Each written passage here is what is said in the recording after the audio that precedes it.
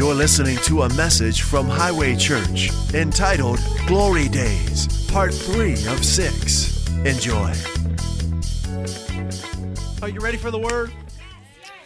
God is good. Remember, Highway Church, we're not religious. When we say the Word, we're talking about the expression of God's heart, right? So open up your heart. Just receive the goodness of God in your life. Put your trust in Him. Let Him strengthen you right now. Let Him meet every need. What do you mean meet every need? By His Spirit. See, God's doing things right now in the town you live in and He's working. You know, He gives to you even when He's sleeping. And when you're sleeping, He never sleeps, right? He gives to His beloved even in His sleep. That means us, right? Thank God He never sleeps. So He's giving to you even when you're sleeping.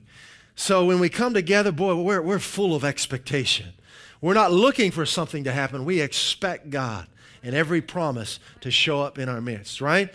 Hallelujah. Father, we love you this morning. We're here because you're our Father. We're here because of what you've done through your Son, Jesus Christ. We have received Jesus as our Lord. We thank you. You are the way, Lord Jesus. You're the truth and you're the life. And you have ushered in the glory days of God in the earth. And we thank you that you've brought us into your family, that we are the very sons and daughters of God, and that your glory resides in us. We thank you for it all, Father. In Jesus' name, amen. Glory days are here. Isn't that great? They're here. They're not coming. They're here. Through Christ, God has brought us into a life of ever-increasing glory. Isn't that wonderful? So at Highway Church, we study what God has already done through Christ. Not what He's going to do, what He's already done. You'll find that what He's already done is exceedingly more than you could ever experience this side of heaven. Okay? So at Highway Church, we study what God has done in Christ, and then we receive it by faith. Sure of what we hope for, certain of what we do not see, and we thank Him for it. So when we look to the Word of God, we see that God has deposited His glory in us. So we're right in the middle of our six-part series, Glory Days. And we know that the glory of God, very simply, is the supernatural life of God. The supernatural life of God. Let's look at our primary text, 2 Corinthians chapter 3, verse 18. So we're not hoping to experience the glory of God. We're not looking for that someday maybe the glory of God will come. It's in us now. We've received it by faith. 2 Corinthians 3:18, it says, "And we, who with unveiled faces," how many? All. Who is this being written to? Believers, right? This is a letter to the believers in Corinth. They called Corinthians. So whoever has received Jesus Christ, whoever has confessed Jesus as Lord, reflects the Lord's glory with an unveiled face, are being transformed into His likeness with ever-increasing glory, which comes from the Lord, who is the Spirit. This is so important. Do you know that when Jesus was walking on the earth in the midst of His ministry, there was nothing about His external appearance that stood out? When they came to arrest Him, they didn't know who He was. Here He was with His 11 disciples, and Judas had to kiss Him to show that this is the one. And I say that as it says, we all reflect the Lord's glory. And some say, well, where is it? I don't see any glowing light coming from you. See? They're trying to detect the Lord's glory with these peepers. Right? It's a supernatural reality. Jesus in the flesh, if He were to walk into this room as He was in Matthew, Mark, Luke, and John, there would be nothing external about Him. He wouldn't be glowing. He looked just like a man. So important to understand that. He was doing amazing things. Some experienced them, some didn't. Okay? Some got mad. Some demanded that He show a sign, even in the midst of all that He did. Why is that important? Because we don't look with our peepers for the glory of God. It's inside of us. We expect it to manifest. We've got it, okay? Okay, so through Christ, God has brought us into this life of ever-increasing glory, and God has brought us into His family. Into His family, and He's deposited His glory in us. And it's a life of ever-increasing glory. Let's look at John 17. We just are so thankful for the Word of God. It brings us into a whole new life that is not possible in any other way. John 17, verse 20, we see that God has given us His glory. He's brought us into His family. Verse 20, this is Jesus talking. He says, I do not pray, and I encourage you to read John 14, 15, 16, 17. Some of the most powerful chapters in the Bible, because you have Jesus declaring who we are and talking to His Father on our behalf. And Jesus is praying to His Father. He says, I do not pray for these alone. Those are the disciples that were physically in His presence, but also for those who believe in me through their word. Who's that? That's us. We're reading that very word right now, aren't we? What does He pray? That they all, every single one of them, may be one as you, Father, are in me and I in you, that they may also be one in us, that the world may believe that you sent me. Now look at verse 22. And the glory which you gave me, how much glory did God give Jesus? Like a 2 cups? Cup and 3/4? You think that's a lot of glory? That's God's Son. The glory which you gave me, the supernatural life you gave me, I have given them. Who's that? All those that have believed in His word. Well, I don't see it. It's in you. It's in you. See? The glory which you have given me, I have given them, that they may be one just as we are one. So we see that Jesus was the beginning of a brand new family in the earth. A family that was full of the glory of God. When Jesus rose from the dead, a new family that never existed before. It couldn't happen in the Old Testament. No one could be born again in the Old Testament. The Old Testament was an external thing. It could not change your heart. The New Testament is inside. Only after Jesus was born again, was born from the dead, could we be reborn. So at this moment in time, when Jesus rose from the dead, a new family was born in the earth. It was the very family of God. Men, women, and children that were full, according to Jesus, of the glory of God. The very same glory that was in Him. That's just the Bible. Isn't that good?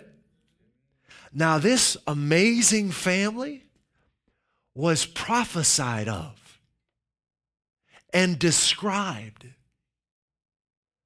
This is 2014, like 2,700 years ago in the book of Isaiah. Let's take a look at it. Isaiah chapters. If we had time, we'd read Isaiah 59, 60, 61, but for time's sake, let's just go right to Isaiah 60, verses 1 and 2. We're just going to read a few verses for time's sake. But Isaiah is often referred to or sometimes known as the fifth gospel. Matthew, Mark, Luke, and John are called the Gospels, the good news books, because they're full of Jesus. Well, Isaiah, more than any other than those 4 books, talks about Jesus. And it was written almost 700 years before Jesus ever came to earth. And He fulfilled every one of the prophecies. But look at Isaiah chapter 60, verse 1. Arise, shine, for your light has come. This didn't happen in Isaiah's day. This is prophetic. For us, it has come.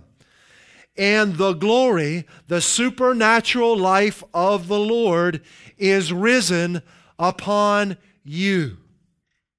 For behold, the darkness shall cover the earth. Is darkness covering the earth right now? Yeah. Woo! Is it ever? Right? It sure is.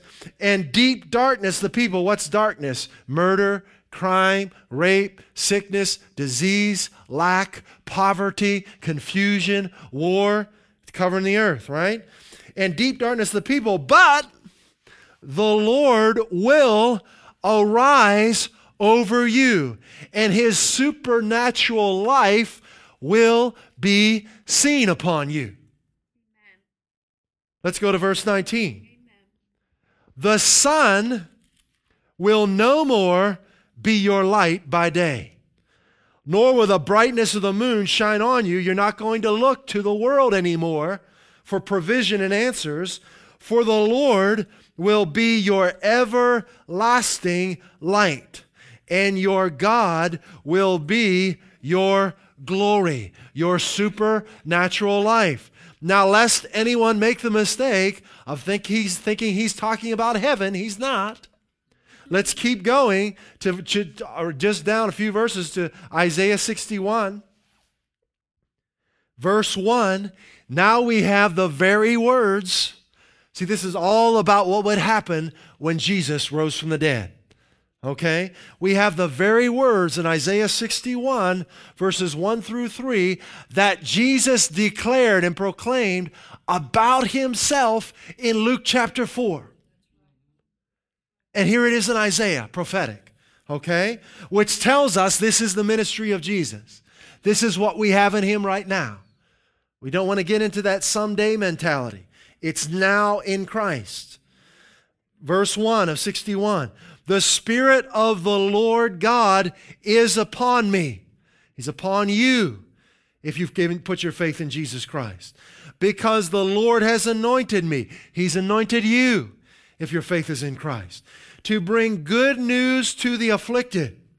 He has sent me to bind up the brokenhearted, to proclaim liberty to captives and freedom to prisoners, to proclaim the favorable year of the Lord and the day of vengeance of our God, to comfort all who mourn. Doesn't want to leave anybody out.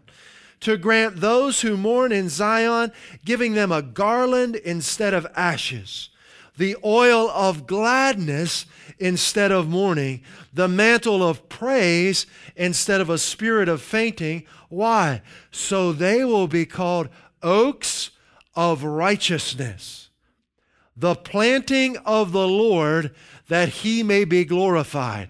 What does righteousness have to do with the glory of God? Everything. In order to experience and live in the glory of God, you have to be made righteous. 2 Corinthians chapter 5:21 says, God made him, Jesus, who knew no sin, so that in him we might become the righteousness of God. Oaks of righteousness. Fixtures of God's glory.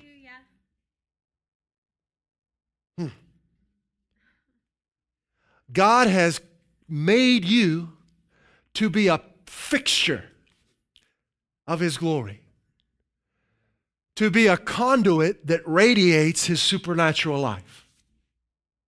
Now we just read verse 3, right? Why at the end of verse 3? So they will be called oaks of righteousness.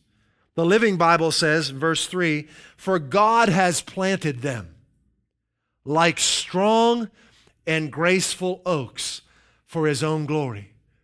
He's talking about those who are in Christ. You see that?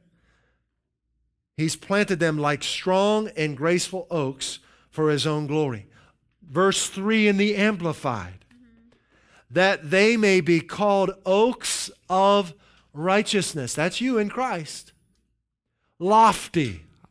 I like that, Neil. What's lofty mean? Elevated in condition and character. Seated at God's right hand, Ephesians said. That's as elevated as you can get, right? Lofty, elevated in condition and character, strong, magnificent, distinguished for uprightness and justice, and right standing with God, the planting of the Lord. God's done this, right? That he may be glorified.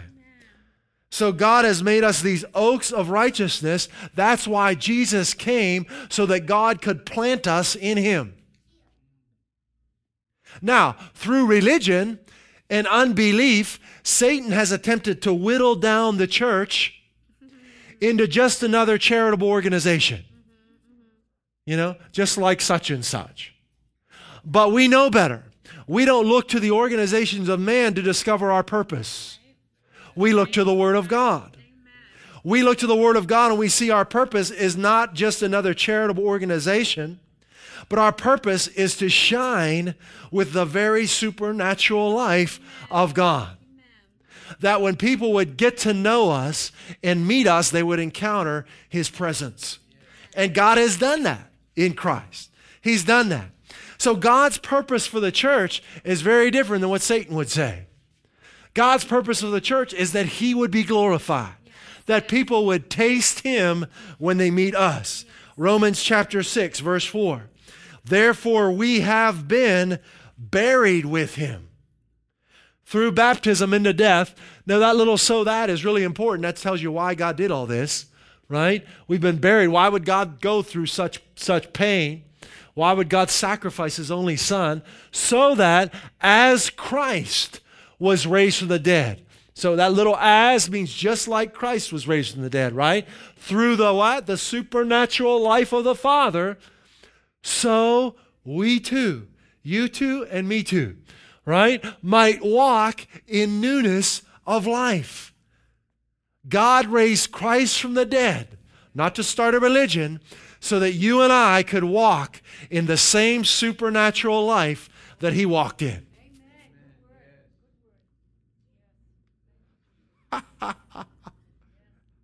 I like that. When you read the Word and gladly receive it,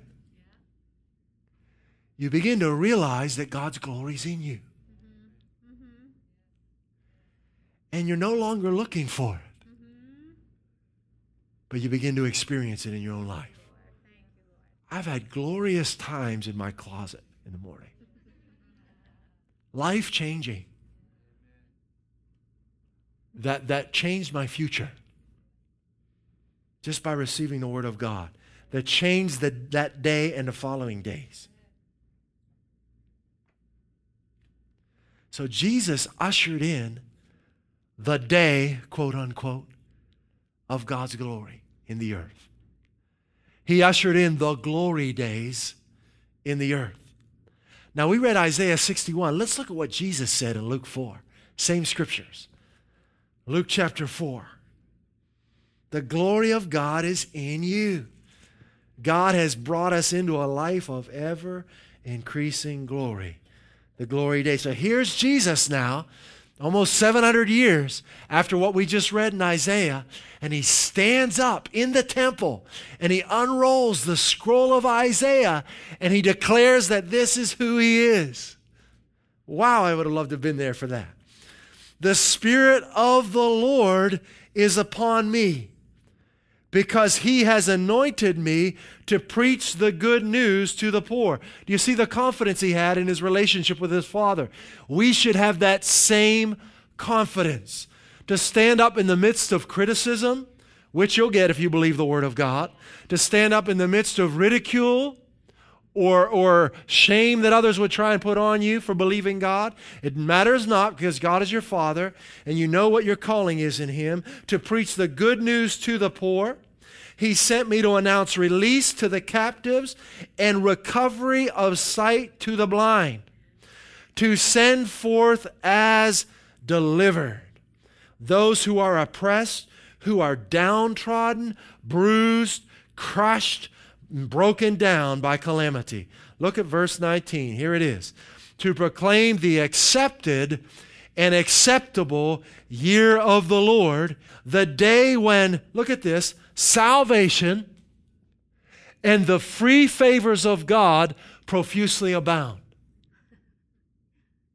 Prior to Jesus, this day was not in the earth. The day when salvation and the free favors of God profusely abound. Now, I want you to know when he says the day, he's not talking about a 24-hour period of time. Now, and I understand, I've heard pastors over the years misuse this scripture. This is the day the Lord has made, and we will rejoice and be glad in it. And I've heard them use that in reference to this 24-hour period. Whatever happens is God's will. In other words, if it's a thunderstorm, this is the day the Lord has made, we'll rejoice in. God caused the thunderstorm. No. That's not at all what that scripture means. Let's look at that scripture. This is the day Jesus is talking about. Let's go to Psalm 118. He says, the day when salvation and the free favors of God profusely abound. And let's look at what that Psalm 118, look at verse 22. Again, another prophecy of Jesus. That's the benefit of the Old Testament, is the prophecies of Christ. And you can't understand the Old Testament until you see Jesus from Genesis all the way through Malachi. He's the answer to the Old Testament. All right, so in Psalm 118, another prophecy, the stone which the builders refused is become the headstone of the corner. Jesus quoted that in Matthew, Mark, and Luke of himself, right? This is the Lord's doing. It is marvelous in our eyes. What is the Lord's doing? The birth of Jesus, the ministry of Jesus, the crucifixion of Jesus, the burial of Jesus, and the resurrection of Jesus. This is the Lord's doing. It is marvelous in our eyes. Now verse 24. This is the day which the Lord hath made. You will rejoice. We will rejoice. I will rejoice and be glad in it. Wow. To go to the next slide. It's Luke 4:19. The day when salvation and the free favors of God profusely abound. It is so important to know where we are on God's timeline. That's right. There are Christians today living under the Old Testament law. The Old Testament has been fulfilled. It was a tutor to lead us to Christ. It's the ministry of death and condemnation. We're done with that, right? There are people that are alive today, Christians alive today, waiting for God to do something amazing so they can experience His glory. But He already did it. You cannot top what He did through Christ. And it's just the flesh that leads people to think that. Maybe they're frustrated because they haven't learned how to experience it in their own lives, so they're looking for it. But He's already done it through Christ. The day of salvation is here. When the free favors of God, wasn't free for Him, it's free for us. When the salvation of God is flowing like a waterfall in the earth, the day is here. So this day began when Jesus rose from the dead. So this day began when Jesus rose from the dead, and it will end when He returns. We are in that season of time right now. Jesus ushered in the age of God's grace. The age of God's grace. It's important to know that we're in that day right now. Okay? Because God is not slow in keeping His promises. He doesn't want anyone to perish. You'll say, why doesn't that person get struck down with lightning? That's not the heart of God. God wants them to know Him. God provided His Son Jesus so the worst of the worst could be set free. So that the worst of the worst could come and become a member of His family and be changed by His glory. So that's the period of time we're in. Now, Jesus in Luke 4:19, He was referring to the Old Testament year of Jubilee. I want to read something to you out of a Bible commentary, okay? Talking about what Jesus was saying here. I thought it was pretty good, so I want to read it to you. This is primarily a statement about the year of Jubilee, talking about Luke 4:19. When slaves were set free, the land reverted to the original owner and was not plowed, planted, or harvested, and all debts were canceled. This is in Leviticus 25. In declaring the year of Jubilee, Jesus was declaring the dawn of God's new age. It was to be a time of total forgiveness and restoration. This is the time we're living in right now.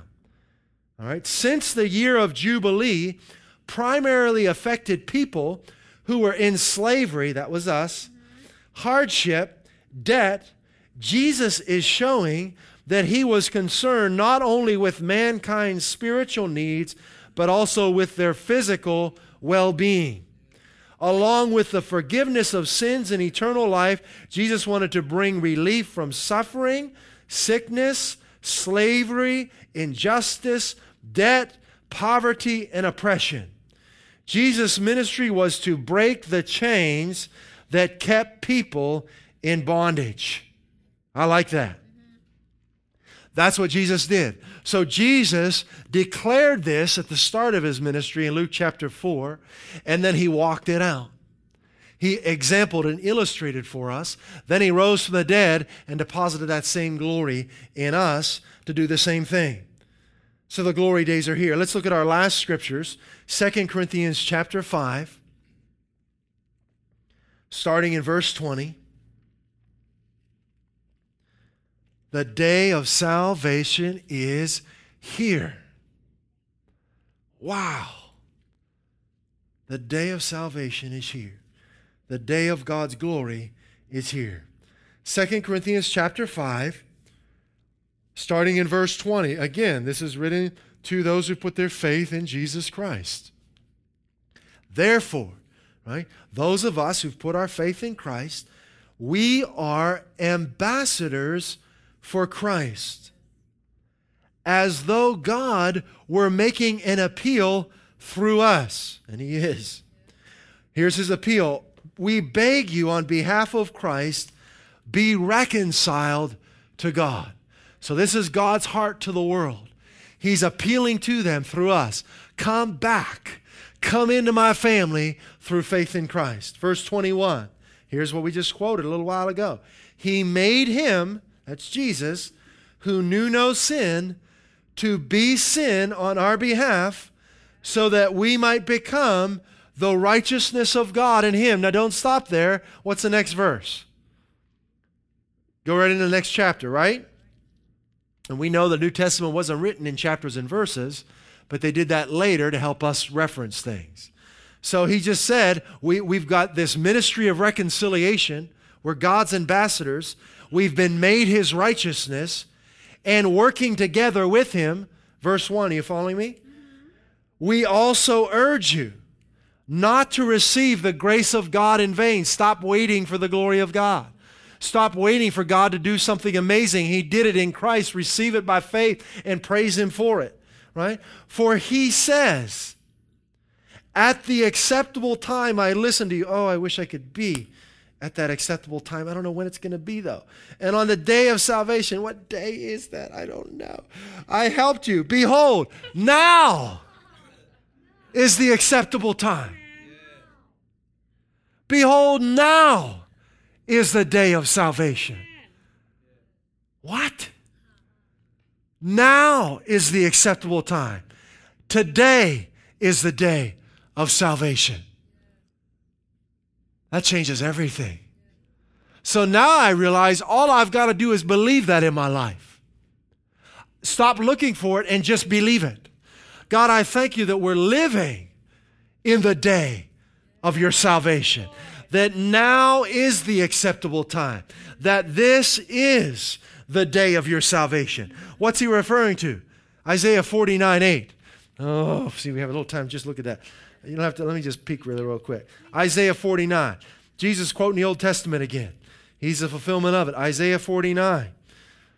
Boy, there's so much in Isaiah. Wow.